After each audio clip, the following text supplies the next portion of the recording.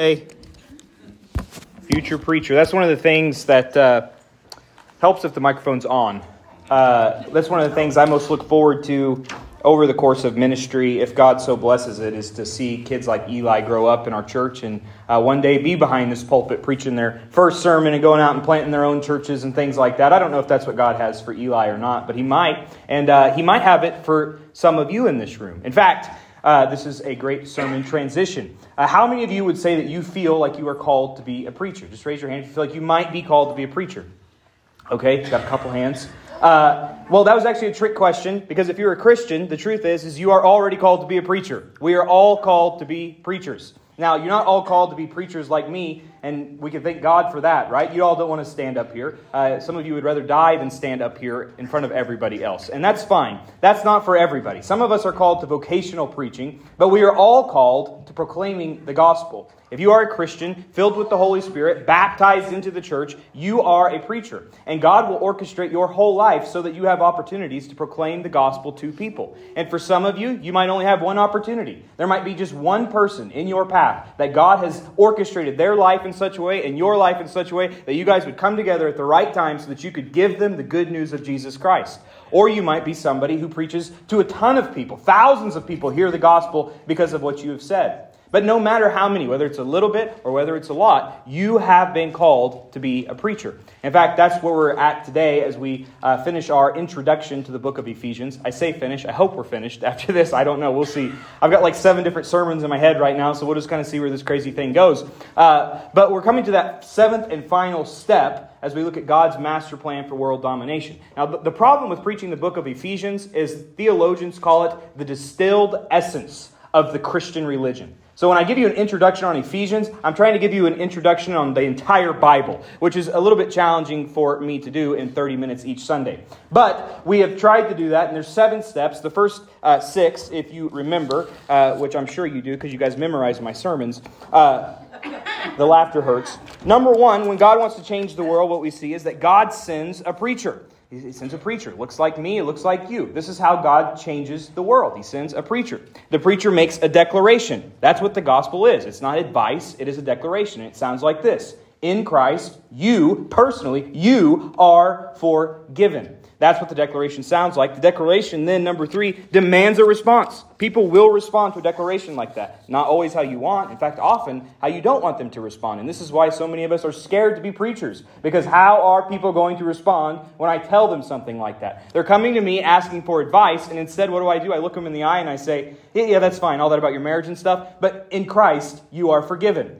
And the problem is a lot of people get mad because they're like, who are you to forgive me? I don't want forgiveness, I want advice. Or they think, okay, that's fine, your forgiveness thing, I don't know, it has to do anything to do with what I was telling you, but thanks for the forgiveness anyways. But sometimes what happens when we preach the gospel, we plant the seed, it goes into the soil, and it produces faith. And that's what we see step 4. People who respond with faith are saved by grace. And by the way, sometimes you've got to preach to people 100 times the same message before that actually takes root. There's a preacher named Paul Washer, and he talks about this guy who had been in his church for several years and was not a Christian. Several years had heard the gospel each Sunday, and he was sitting down with him, and he was reading John 3:16. And he told him, hey, why don't you read John 3:16 out loud? Probably the 1,000th time this guy had heard John 3:16, and he started shaking and crying. And Paul's like, what's wrong? Why are you doing that? He said, can you not read? It says here, I'm forgiven. And Paul's like, yeah, I've been telling you that for like 20 years. But it wasn't until that moment that the conditions were right for the gospel to be heard, for him to respond in faith. And that's exactly what happens. People who respond in faith are saved by grace. And then number 5, we said those saved by grace are made new. You're not better. You're born again, a new creation. And the good news is God can create out of nothing. He's not chiseling away to make you his perfect creation. There's nothing there. You're a big pile of manure. He's taking you from this big pile of manure, and he's building new life out of you. That's what we said. Go back and listen to the sermon if you want to understand that illustration.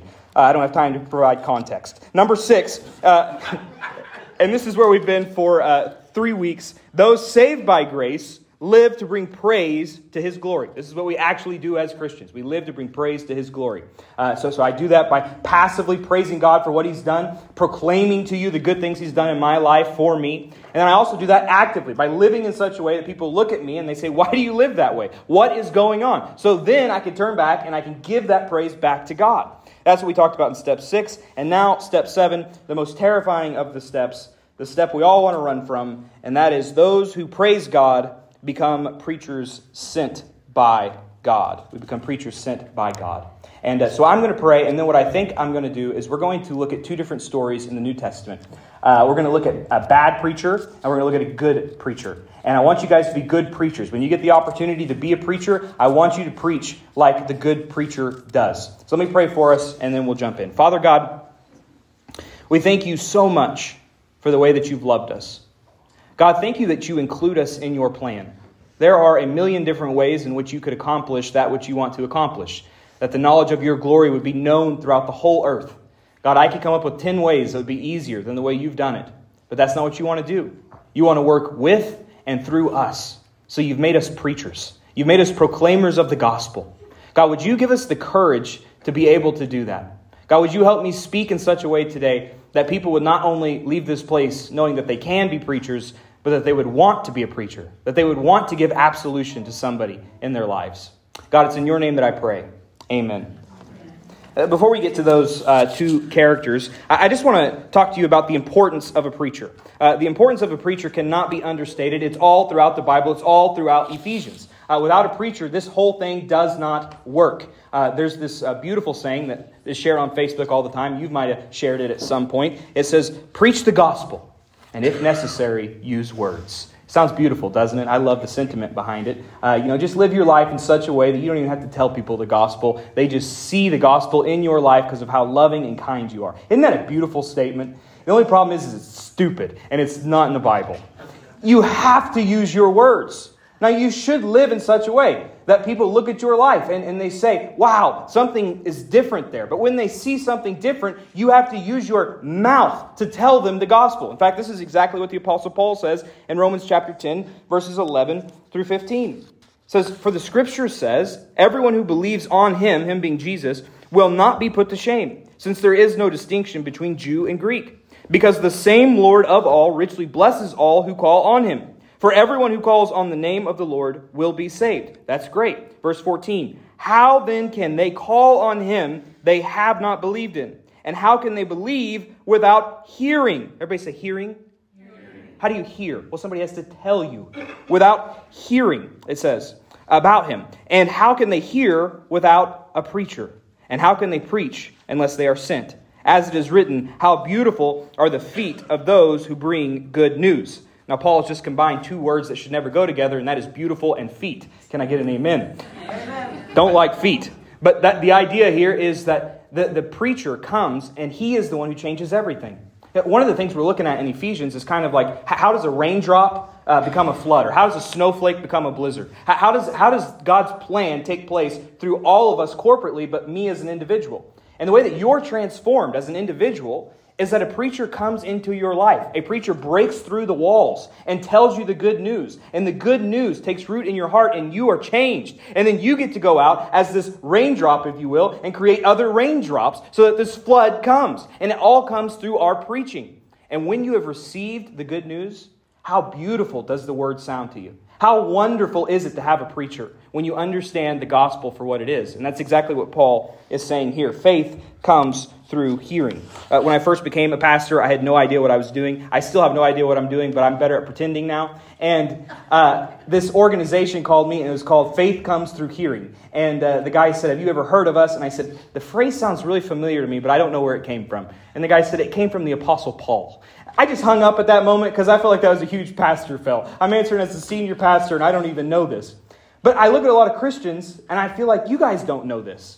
How does faith come? Faith comes through hearing. As scary as it is, it comes through us proclaiming the gospel to people in our lives. And that's exactly what we see in the book of Ephesians. Ephesians 1:13. In him, in Jesus, you also were sealed with the promised Holy Spirit. When you heard the word of truth, the gospel of your salvation, and when you believed. The difference in a preacher is important. In fact, in the Old Testament, the reason why Israel is God's chosen people and Babylon is not, is only because Israel had preachers. Israel had prophets giving their people the promises of God. Without the promises of God, we are lost in darkness. Without a preacher, we have no light.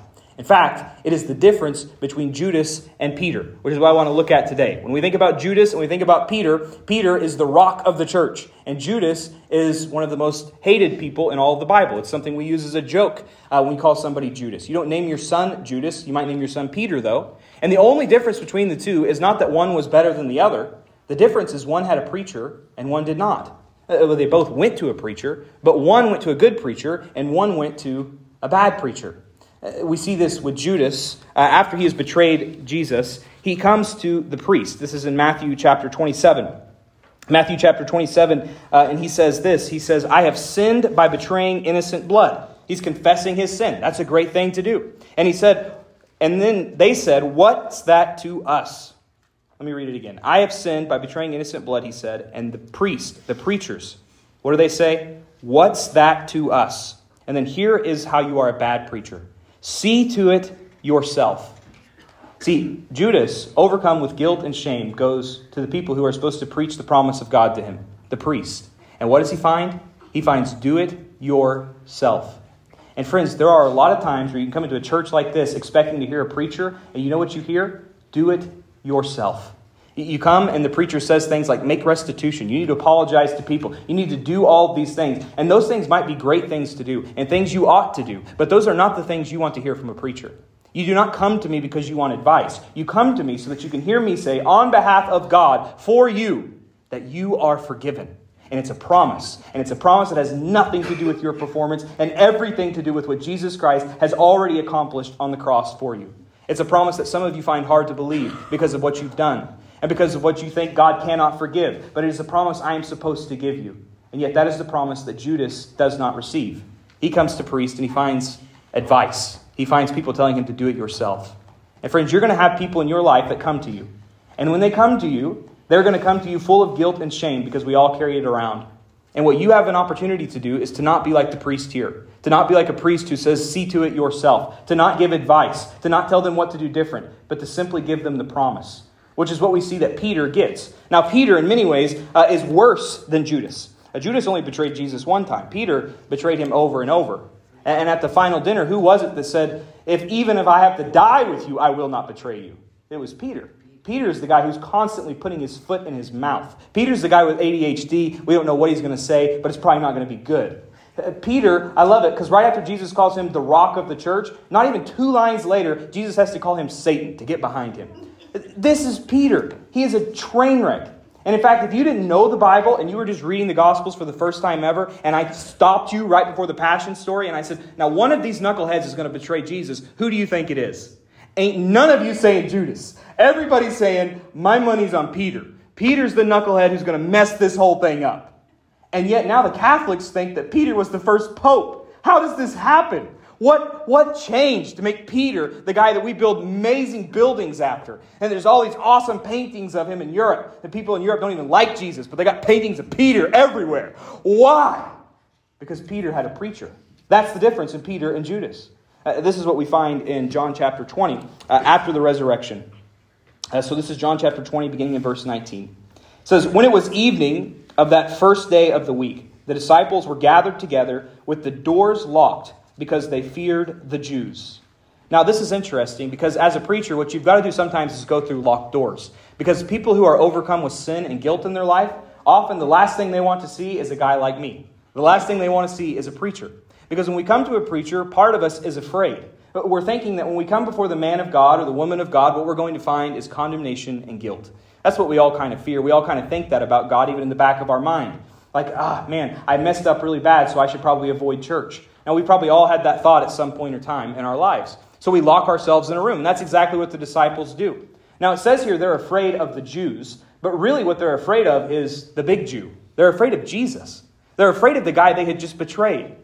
Now, if you and I, and you could be honest with me on this, if you, please only men, because this will be embarrassing if ladies answer. But if you and I were to get in a fight, hypothetically, and this is only hypothetical, I'm not going to fight any of you men, but just be honest with me, you're not going to hurt my feelings. How many of you think you could take me in a fight if we were fighting men? Okay, thank you. And for those of you who didn't answer, I appreciate it, because I know you're all looking at me like I could take Blake. You're probably right, you know. But what if you saw me die? You came to my funeral. You saw me in the casket. Dead, cold. Cold, cold dead. And they put me in the ground 6 feet under. And then 3 days later, you saw me show up.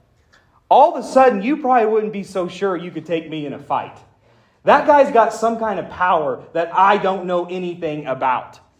Now imagine you've betrayed the guy who said he was the Messiah, the Son of God, the one who could calm the winds and the waves. And you've completely betrayed him. If you're Peter, you've cussed him out to a 13-year-old girl. You said, I do not know that man. And now you go to the tomb and it is empty. And there are angels there. And the angels tell you that that guy is risen. I tell you what I'm doing. I'm locking myself in a room. Because when Jesus shows up, when he breaks through, it's not going to be good for me. He's going to remember what I did. I'm going to face condemnation. I'm going to face guilt. And I am going to face punishment for what I have done. And so they're locked in the room. And look what happens. Verse 20 as we continue on. 19, the disciples were gathered together with the doors locked because they feared the Jews. Jesus came and he stood among them. And this is what preachers are supposed to do. Jesus being the good preacher. He said to them, peace be with you. That's what I'm supposed to do as a preacher. You have peace with God. You are forgiven. In this moment where they are terrified, Jesus shows up and he looks at them, all of his betrayers right in the eyes, and he says, peace be with you.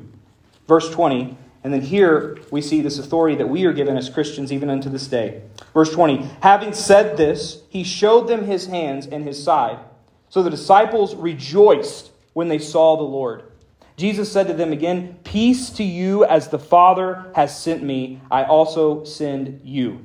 And then after saying this, he breathed on them. And he said, receive the Holy Spirit. If you forgive the sins, and this is amazing, if you forgive the sins of any, they are forgiven them. If you retain the sins of any, they are retained. Isn't that amazing? The authority that Jesus has just given us? That was a verse I never even understood for a really long time. What does that mean? The sins I forgive are forgiven. The sins I retain are retained. What he's saying is he's left us in charge to steward the gospel. Every one of us, if you're a Christian, you've been given the Holy Spirit, sealed by the Spirit. You have been given a hall pass. You've been given authority by Jesus Christ. It's kind of like when I was a kid and my parents, I'm the oldest, which is awesome, and my parents would leave me with my siblings while they went on a date. They would say, just don't call us unless somebody's dying. Blake's in charge. Oh boy, that was good. That was awesome when they left me in charge. I had authority on the basis of mom and dad to do whatever I wanted. Now, unfortunately, mom and dad did show up and they frowned upon me shooting them with airsoft guns when they got back. But in the meantime, it was all mine. I had authority. I could tell them what to do. This is what Jesus says. I'm leaving you with authority. Maybe a better illustration would be kind of what I do with Edward Jones. I take money and I put it into Edward Jones every month and I tell them to invest it for me. Now I watch it, but I don't know about the stock market, so I'm trusting them to invest my money like it is their money because I want to retire one day and do missionary work with Taylor on the Florida beach somewhere. Can I get an amen? It's going to be a glorious day. And that's why I give my money to Edward Jones. And I'm trusting them, I'm giving them authority to steward my money well. And the day is going to come in which I'm going to come and we're going to look and we're going to measure up accounts. And I hope that they did what they were supposed to do. Well, in the same way, friends, what Jesus is doing here is he gives us the gospel to steward. He says, this is yours to steward. How are you going to steward it? Are you going to hold it to yourself or are you going to give it out freely? I'll close with one more Bible story from Matthew, as we go back to Matthew's Gospel. Matthew chapter 24, I believe it is. Usually I'd be more prepared than this, but I wanted to finish this series today, and I have like 17 different things I want to say. Matthew chapter 25, Parable of the Talents. Let's look there. Verses 14 on through verses 30. That's what we're going to look at as we close our time together today. This parable is often used, it's talked about money. Preachers talk about money and your time, your talent, your treasures. Don't bury it in the ground. Give all your money to the church, which I'm all for you giving all the money to the church. If I wanted to preach on giving, maybe I would preach it that way. But that's actually not what this is about. It's about what we've actually been stewarded to give. The most important thing that God has given us to steward, and that is the gospel. To tell people that they are forgiven when they come in our path. And we see it here, what God wants us to do. Here's what he says. Jesus says this in the parable. For it is just like a man about to go on a journey. He called his own servants and entrusted his possessions to them. Just like I give my possessions to Edward Jones. He says, I want you to invest this. Verse 15.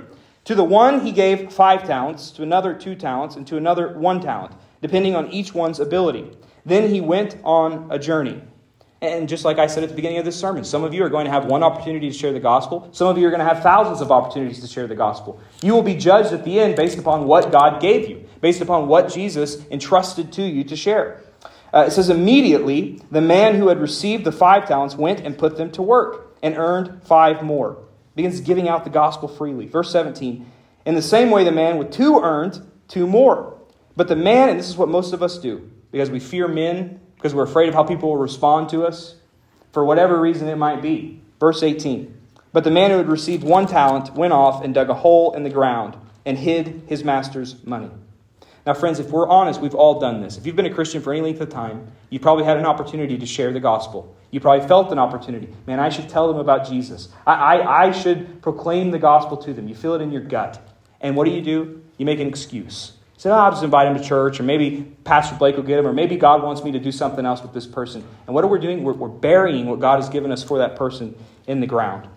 Verse 21. His master said to him, well done, good and faithful servant. I skipped a few verses. 19. After a long time, the master of those servants came and settled accounts with them. The man who had received 5 talents approached and presented 5 more talents and said, Master, you gave me 5 talents. See, I've earned 5 more talents. His master said to him, well done, good and faithful servant. Which is what I think we all want to hear on that day of judgment when we stand before Jesus. I want him to say, well done, good and faithful servant. Verse 22, the man with 2 talents also approached. He said, Master, you gave me 2 talents. See, I've earned 2 more talents. His master said to him, well done, good and faithful servant. You were faithful over a few things. I will put you in charge of many things. Share your master's joy. Verse 24, the man who had received 1 talent also approached him and said, Master, I know you. You are a harsh man, reaping where you haven't sown and gathering where you haven't scattered seed. So I was afraid and went off and hid your talent in the ground. See, you have what is yours. His master replied to him, you evil, lazy servant. If you knew that I reap where I haven't sown and gather where I haven't scattered, then you should have deposited my money with the bankers, and I would have received my money back with interest when I returned. So take the talent from him and give it to the one who has 10 talents. For to everyone who has, more will be given, and he who will have more than enough. But from the one who does not have, even what he has will be taken from him, and throw his good-for-nothing servant into the outer darkness. It's probably not good to be called good for nothing by Jesus, but that's exactly what happens here when we bury our talent, where there will be weeping and gnashing of teeth. So what are we to do as Christians? We're to take the seed of the gospel and to spread it. And it's not our responsibility what the soil is like. That's God's responsibility. We have no idea what the person is going through or how God has prepared them. We can tell ourselves this person would not receive it well. We do not know how they will respond. We do not know what has led up to them receiving the gospel. All we do is we trust God and we plant the seeds of the gospel. And then I think 1,000 years from now, when we are in heaven with God, we are going to be amazed at what he has done through our spreading of the seeds. In fact, even just one gospel presentation, one time where one person receives the gospel can be something that God uses to produce more fruit than you can ever imagine. And in heaven, your riches will not be money. In heaven, your riches will be people. Your riches will be the inheritance of God's possession. You get to see how you were a part of God's plan for world domination. You get to see how God has used you in powerful ways. I think about the story of my favorite preacher. If the band wants to go ahead and come back up, I'm coming to a close. My favorite preacher, Charles Spurgeon, the Prince of Preachers. His conversion story is so fascinating to me because he wasn't even trying to go to church. There was a blizzard in London. 15-year-old Spurgeon coming up a hill. A blizzard comes out of nowhere. He goes into this small little Methodist church because he wants cover. He's not going there for church. He's going there for cover and warmth. And a preacher who's not even the main preacher, he was just there because he could make it on that day, reads a verse from Isaiah chapter 45, and Charles Spurgeon's entire life is changed. Now that one preacher, when he got up on that day, it was cold and it was snowy. He could have stayed home, but he went. And he read Isaiah 45:22, and he preached a sermon that Spurgeon couldn't even remember. It was so unremarkable. And I'm sure he went home, and if he's anything like me after preaching an unremarkable sermon, you kind of feel bad. You feel sad about what you've done. You think, man, that didn't work. Nothing happened in that place. Now imagine that guy now. He's pointing at Charles Spurgeon. He's saying, that's my seed. I did that. Look at all these people. Look at all that's going on. It's because I shared the gospel on that day. He's got to be overjoyed with what God has done through that one seed that was planted. There's another guy I think of. His name is Edward Kimball. Never heard of Edward Kimball. I'm sure that you haven't. He's a Sunday school teacher for little boys. And he had one little boy in his class named Dwight L. Moody, who went on to be one of the most famous preachers that we know of. Preached to thousands and thousands of people. And all because this one Sunday school teacher preached the gospel to him. And Dwight Moody went on to preach, and there's a guy named Wilbur Chapman who came under his ministry, and he preached to thousands of people. Real interesting guy. He would promote his revivals by driving a hearse through the town, which I think is really cool. I want to buy a hearse and do that. But that's what he did. He drove a hearse through the town to get people to come to his revivals. And one of the people who came to that revival was a guy named Mordecai Ham. And Mordecai Ham gave his life to Christ because of the preaching of Wilbur Chapman. And then Mordecai Ham was in North Carolina, and there was a little boy that we know as Billy Graham that came to his revival. And as of 2008, Billy Graham had preached the gospel to over 2.2 billion people. Why? Because there was a Sunday school teacher named Edward Kimball teaching to little boys, which if you've ever tried to wrangle little boys, you know how frustrating that must have felt. And he had no idea what that one seed in that one little boy would lead to years down the road and what it's still leading to. Friends, this is an amazing privilege. And I know it's scary in the moment, and I know sometimes you give it and it feels like there is no response or it's not the right response, but you have no idea the fruit that God will produce when you are faithful to give the gospel to somebody who needs it. Let me pray. Father, there is so much more that needs to be said.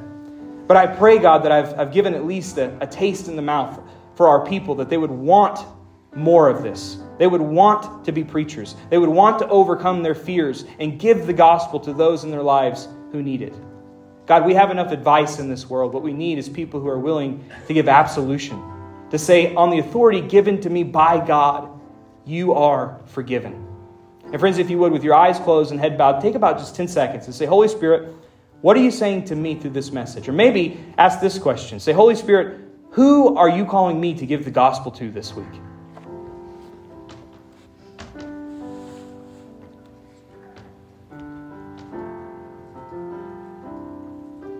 Father, I pray that you give us the courage to obey what you've called us to do. It's in your name that I pray.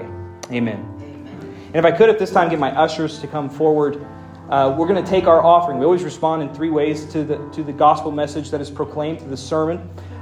We respond by giving, which is what we're about to do, so giving of our money. And if you're a visitor with us today, please do not give. We do not want your money. But if you are a Christian and you want to obey King Jesus and you want to give your tithes and your offerings, you want to do it out of the joy and the overflow of what He's given you to steward, then this is an opportunity for you to do that. As we pass the plates, there will be just music playing in the background, and that's because I want you to take a little bit more time to reflect upon what God is calling you to do. We live in a world that's full of noise, and it's almost awkward for there to be silence. And yet that awkwardness is a good thing because it gives us time to hear that small, still voice of the Lord. And then we're going to stand and we're going to sing, and then we're going to go live lives to the praise of His glory. But first, let me pray over this offering, and then we will begin the offering. Father, thank you for all that you've given us. Everything that we have is from you. Lord, we want to steward it well, so now we freely give back to you what you've given to us. It's in your name we pray. Amen.